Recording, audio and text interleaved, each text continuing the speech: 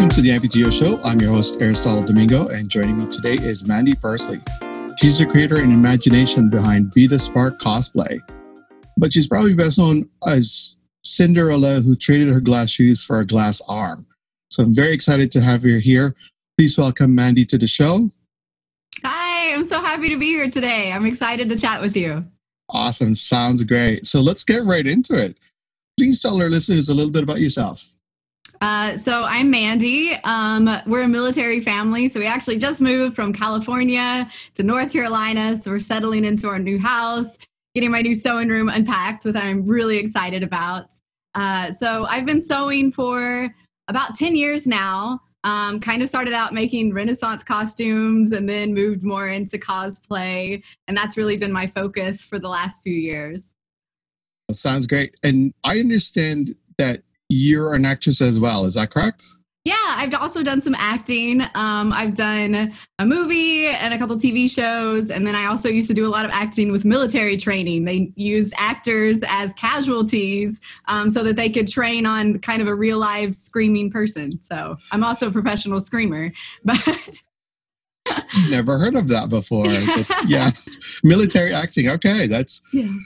So let's just pull back that a little. So did they consult you for like movies where they have the movies based on the military? So, or is this movie more like, this is what happens on the field, this is how you treat somebody with an injury or of sorts? Yeah, so I actually haven't been consulted on movies. I've mostly done live training. So there's some companies who do what they call hyper-realistic military training scenarios. So it's actually the military members themselves, often like corpsmen or infantry, are practicing the skills that they've learned. So they usually create elaborate sets, and then the military members are coming on with no idea what's about to happen. And there's pyrotechnics, there's actors who have the gory makeup on, and they have to treat it like these people have real life injuries. So they run out and they treat the wounds that they can physically see, which for amputees, that's usually a missing limb. And then they rescue us. They get us out of combat and treat our injuries and treat it like a real scenario. Right. Oh, that's really good to hear. I mean, I have no idea. I had no idea that even happens. But you mentioned being an amputee, and people are probably wondering the glass arm bit. So let's just sort of explain to people. You are a congenital above elbow? I'm actually just below the elbow. I only have a tiny bit below the elbow, but that gives me a little bit of extra function. So that helps. Right. So let's get into the Cinderella outfit. You folks have to Google her after this episode because you have to see it. And it's really quite something. So take us through that journey of coming up with the alternate Cinderella. Well, I'd actually been dreaming about creating a Cinderella dress for a while. One of the first cosplays that I had done was Belle from Beauty and the Beast. And I just found I really love making ball gowns that are elaborate and huge and poofy.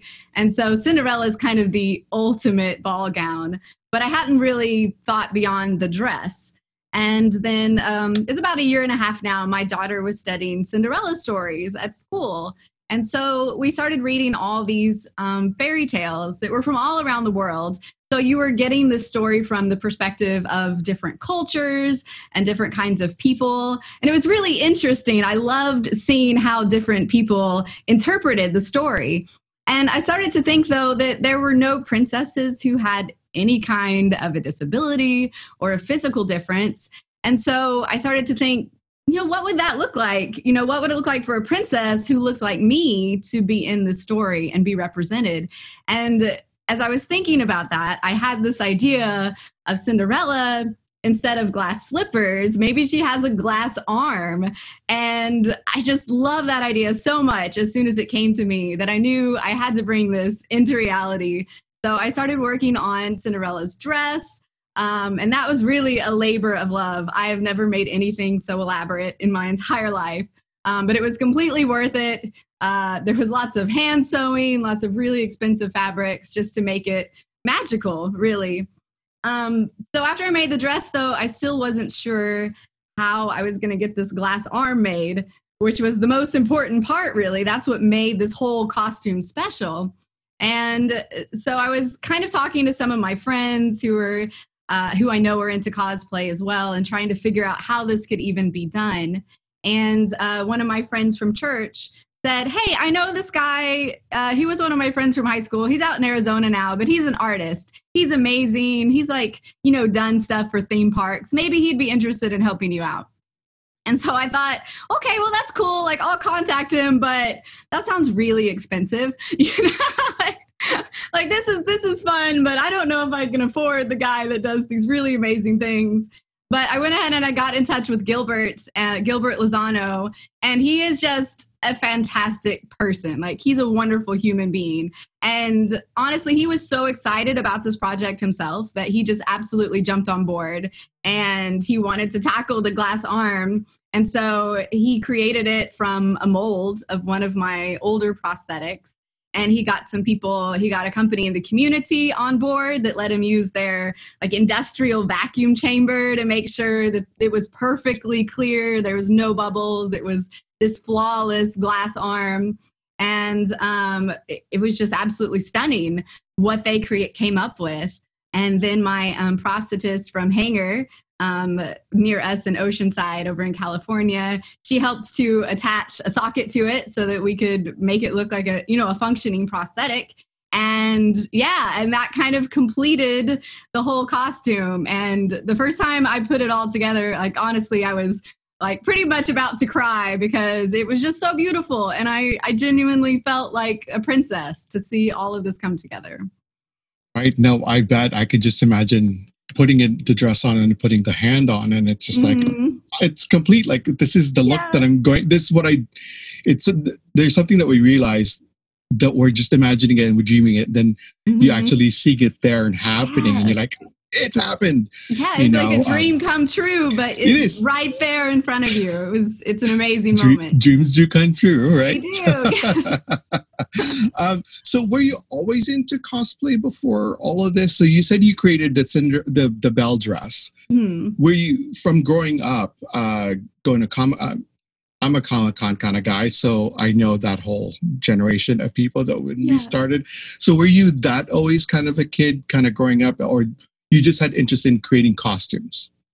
So when I was younger, I grew up, when I was younger was in Kentucky. So there wasn't a lot of comic conventions or anything at that time, especially in that area. But I always loved kind of nerdy, geeky things. I was always into fantasy and sci-fi and role-playing games and video games. So I drew a lot of costumes, a lot of times for different characters that I already knew, especially in video games. I'd like to recreate ideas. And I also did a lot of historical sketches. I was really interested in like the Elizabethan period and the Renaissance, ball gowns. Once again, I loved ball gowns. So I had a lot of sketches, but I had never even attempted sewing anything. And it's actually an interesting story. So my husband, the very first Valentine's Day after we were married, we woke up in the morning and I'm all, Happy Valentine's Day. And I have presents and chocolate. And he goes, "It's Valentine's Day." This is our first one together as a married couple.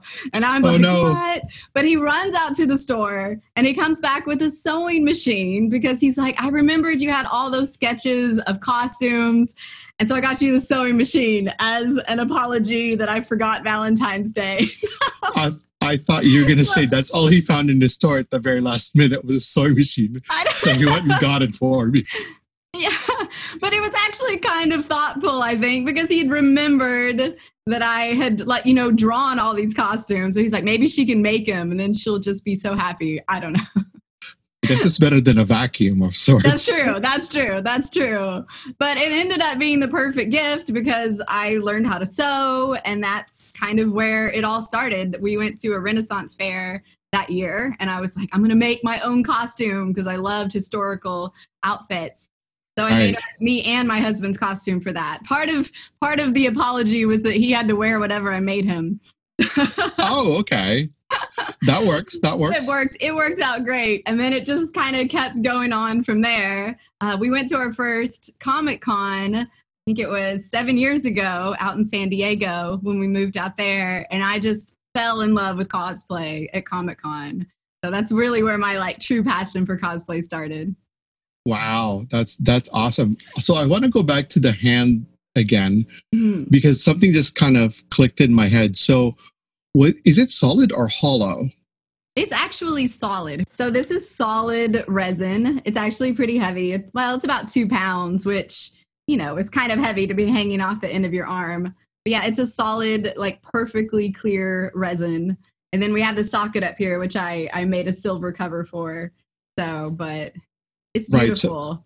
It's it, like it a work of art. it is. It truly is looking like it's glass, and it does look Mhm. heavy. Because Yeah. I think if you're going to have it hollow, then the light refractions inside. I just use a science term. Will not make it probably look like it's glass, but it has it's close to like almost an ice sculpture. Really, Mhm. looking at it, and you guys have to Yeah. Google her picture seriously. You have to Google Mandy. It always impresses me when I see it, and I'm a huge Disney fan too. For all of you who knows me, so I'm like a 10-year-old boy at Disneyland right now Me talking too. to Cinderella. So Yeah. so this is all exciting for me. Now, were you not an inspiration for a game? Because you mentioned the game. Yeah, so BA Games reached out to me after all the Cinderella stuff had gone on and said that they were really inspired that all the things that I had done. And the person who was working on creating this game called Cult of the Deep, he said, it was kind of like a project he'd had a dream of that had kind of been on the back burner. And he was just really inspired, like I need to follow my dreams. I need to get this done. So he kind of revived the project that he was working on, and he's got some great artists on board. And because he said I kind of inspired him to start working on that again, he asked if they could use my likeness in the game. So one of the characters that you could play as, the sorceress, has my face, which is just the coolest thing ever. And they also made her a really amazing prosthetic arm in the image as well. It's kind of like, I don't know, it's her magic arm or something, but it's just like glowing and it looks powerful. And she's just a very cool character. I'm very excited about that. Wow. So is that game out now? It's not out quite yet. They're going to start a Kickstarter. I think in February it will be out. But if you follow my page, Be The Spark Cosplay, or you can go check out their page, BA Games or Cult of the Deep, you can keep up with that and see when that Kickstarter is going to get going. Wow, that's awesome. I would, if everybody, or I was going to say if anybody's going to make a character out of me, I would like a maquette of myself as the character. Yeah. I think, right? Be like, yeah, that's me. Right. That's Yeah. No, I'm super excited about it. And it's actually funny too, because I also enjoy playing D&D. And the creators of the game didn't even know this, but one of my favorite characters that I play when we play our D&D games, like just fireballs everything. Like that's her only tactic, is just blow everything up. And so when I played the game at Gen Con, when I played Cult of the Deep with their play test, I saw that the sorceress character, like her power is that she blows things up. She just like sets like arcane explosions. And I'm like, fireball! I'm so excited. wow. It's perfect. like, It's perfect. no, absolutely. It's studied. It's, that's amazing. And you talked about publicity, and you got a lot of publicity and things coming out of that. And you mentioned that you were also on the Kelly Clarkson show, I think on her first season, because it's only her second season now. Tell us about that. What was that like? What's it like being in the studio? What's it like talking to Kelly Clarkson? Oh, it was the neatest experience ever. I mean, everybody was amazing and kind and super professional.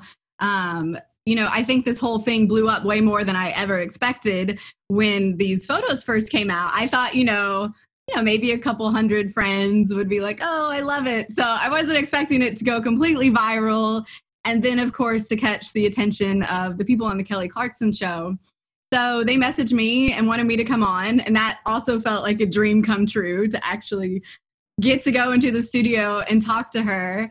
And so, I mean, it was great. So, they prepped me very well with all of the questions and everything I needed to know. And Kelly was so sweet. When I went out on stage, she gave me the biggest hug before the cameras were even rolling and said how much she loved the photos. And she was just really easy to chat with. I appreciated her because she talks to everyone like they're old friends. And you just feel that and you go with it. And so it was a really cool experience. Yeah, I know sometimes I get starstruck sometimes, and I'd probably freeze if Kelly Clarkson just says to me, "So what's your name?" I'd be like, "I don't know. I've forgotten my name." I'm looking at Kelly Clarkson. I So think to remember, like, celebrities are just people in the end. right. So just treat them like you would anybody else. And I think they appreciate that. But you too. can't help it sometimes. You're like, but you're Kelly Clarkson. Why are you talking to me? Right? So, but no, that's good. So you were saying, though, with the Be The Spark cosplay, so that really came more about after the whole Cinderella thing. Yeah, correct? it actually came out right at the same time because I'd originally posted the Cinderella pictures under my personal account because I wasn't expecting a whole lot of attention. And suddenly I had, 10,000 friend requests in a day. And I was like, oh my goodness, this is too much. So I immediately created a Facebook page so that people could follow along. It did not have to be on my personal page. And just the first thing that came in my mind was Be The Spark, because to me that's talking about how you want to put good things out in the world, and you want to be the spark that really promotes change. Even if it's just something small, you can have a big impact on the world. Wow, that's profound. That's amazing. Because I was going to ask you, so tell us more about Be The Spark and what's your goals now, having started that. Where do you want that to take off? Yeah, I think I just want to keep sharing, first of all, things that I have created. I want to keep making costumes and cosplay that really portray disability in a positive light, that shows how, disability isn't something that we have to, hide. We can actually say, hey, this brings, something beautiful or something strong or even some humor into the world through what we have to offer. So I've been working on a steampunk version of Belle from Beauty and the Beast, which I'm super excited about. She's my favorite character. She's my favorite character. You just want to say. Oh, yes. I love her too. I love her so much. So I'm working on her, and Gilbert Lozano, who made my glass arm, is working on the prosthetic for her again, which I'm super excited about. And then I'm also planning on making the dress from the tabletop game, Cult of the Deep, that I'm part of. I want to make that because get to cosplay as yourself. Like, that's a dream come true, right? Oh, and absolutely. then I'd also love to do a Snow White sometime in the future, like without any prosthetic, because I really want the vision of that to be that, you're the fairest in the land as you exactly are as you already are. So, correct. No, that's a great positive message, I think, and super excited for all those costume and see the progress of that. Yeah. So what do you want the little girls and boys learn from your story, really? Like the representation of Cinderella, the glass hand, and and really progressing into and actually including the disability now into the sports or to the gaming community. Because a lot of that fantasy can be lived out as well, right? Yeah. The inspiration is you to create that, and now you're exposing generations of gamers who will accept that as not only as a character, but somebody that is actually alive, that this character was inspired from, or the character is, was taken from. Yeah. Well, I think Cinderella shows how representation is really so important. When I was growing up, I didn't really see many people at all who were an amputee. I think the only one I knew about was Jim Abbott, who was a baseball player. We're talking about athletes, but I don't recall any women that I saw in the media or even in real life that I knew who were amputees. And I think now with the internet and with more people being out there and being publicly visible, it's giving little girls and boys that chance to see people who are like them, doing things. And I think it's so much easier to believe in your own dreams if you can see that other people are already accomplishing those things. When it comes to games and characters, I feel like when we see a character who looks like us, the immediate reaction is like, oh, I can be a princess, I can be a superhero. And so we have that instant connection, and just being able to say, I can do that, gives us this sense, value and self-esteem, because, it just gives that confirmation that we can do that thing. And so I just hope little girls and boys too, when they see this, they realize that, their disability it's just part of who they are, but they can still go on adventures. That's not stopping anything. They're still beautiful. They're still strong. They can still have all kinds of optimism and kindness for the world. And, I think that's why representation is really key to helping kids, feel better about themselves and realize that they're special. Kind of on the flip side, I think representation is really important for people who don't have any kind of physical difference or disability as well, because, when you see people more and more who are different, you begin to realize that, they're not so different after all. I think it takes that constant exposure to kind of normalize the experience of someone who is an amputee who is just living life, who, in some cases is special and, is a princess or a superhero, but also like they're just a mom or a teacher. And that's not unusual. That's just, totally normal. And I think ultimately the goal is for all differences to just be seen as, normal. That's how things are. Right. Like that. Well, I was going to add to that, in that for me, seeing folks like yourself who have more representation in media when I say representation in media, as in you have wider reach being a cosplayer, somebody in a public eye, or an athlete, is that kids grow up realizing that the kids with a difference in their playground is just the same as who they are.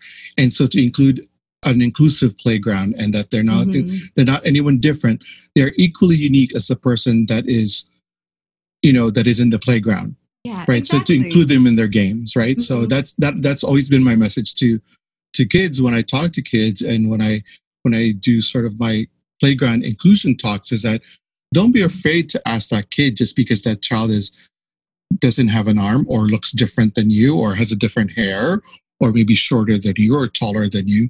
Whatever that may be, that person has a freckle or a different skin. It's just they're equally unique like you are, and you should include them in your games. And so I think seeing people like yourself who has a public platform to say, look, I am Cinderella too, just like she is Cinderella, and I'm just as unique and beautiful as that Cinderella. And I see now a representation of myself as a little girl, as a little boy. I see a prince with dark hair, dark skin, maybe taller, skinnier, a bigger prince. In the girls, you see a princess in a wheelchair or with a glass hand like you do. Yeah. Yeah. And to kind of build on that, since we're talking about kids, I think that also shows why representation is so important, because when people see things in the media, it actually takes some of the burden off of children to have to educate other people. I would, people ask me all of the questions because they'd never seen anybody else who only had one arm, and they were curious, and that's normal. And I didn't mind necessarily answering questions, but I think it can really help kids that, there's someone else out there that's in a public platform that can help answer some of those questions for the public. And then also gives kids, something that they can relate to. So, when they see a kid who has one arm, it's not like, wow, I've never seen that before. Instead, the conversation becomes, oh, you're just like the Cinderella photo my mom showed me. And like, what a more positive spin that can be for kids that have some kind of difference to have that instead of just questions. Right. No, and I think it hasn't come across my nieces and nephews yet, my little nieces and nephews, because they kind of grew up seeing me with a disability. Mm-hmm. But I think from the parent's perspective, it gives you an opportunity to educate at the same time if your child asks, right? What is that? I think it's an opportunity. It's a teaching opportunity for the parent to say that is absolutely okay. It is absolutely normal. They're either born that way or that's just who they are. There's nothing different about them in that way. It's just, they're just like you were born this way and they were born that way. Right. So I think it's a teaching opportunity on both sides as a parent and as a child. But I like that. Yeah. To your point about when I see, as a child, when you see someone, it lessens the stress on the child to having to explain themselves because they've seen someone like that before. Here in Canada, for example, we had just celebrated 40 years of the Terry Fox run. Right. So kids have come up to me and say, you're just like Terry Fox instead of being afraid of me. And there are kids who come up to me and say, you're like a robot. I think I posted something on social media, and this kid must have been like 6 or 7. And he kept pointing, going, Mom, a robot, right? So I said to him, yes, I'm just like Iron Man. And it removed the fear because it's something he knows and it's something he kind of understands, because obviously I'm showing my metal parts, right? My prosthetics. And I do have robot looking prosthetics. So again, to him, it's like, oh yeah, I've seen that in comic strips. I've seen that in movies. It's okay. I don't have to be afraid of it because I've been normalized to seeing that as well. So I think that's important, for us to let kids see and be, put on stage, really, air quote stage, for people to see, so that it's okay to see someone like that. It's not the Barnum Bailey circus anymore, where that's the only time we're seen. Yeah, right? I think that's a good point, because I think representation in the media, a couple decades ago, any kind of physical difference was often portrayed as kind of a negative thing. You've got the circus, you have, the Hunchback of Notre Dame, all of those kind of things. So it was kind of, or monsters that kind of put it in a negative perspective. So we really need a lot of positive representations of disability to kind of combat that and, show the good side of everything. So let's take a different twist. Just because we talked about movies now, what do you think of movies who cast non-disabled folks to disabled roles? Yeah, that's a whole complicated subject. And I honestly, I have kind of mixed feelings about it. So as an actress who has a disability, of course, I want to see more roles that have, that have a character with a disability and also are authentically cast with actors that have a disability. I think at the time we're at right now, we're kind of on the slope where we're starting to get there, but we still don't have enough actors with disabilities who are local to Hollywood sometimes to fill all of the roles. The biggest thing I would ask from a lot of the casting companies is that I would really like to see them authentically audition, at the very minimum, actors and actresses who have disabilities. I understand that sometimes you may not find the perfect person that has the perfect look that you're looking for.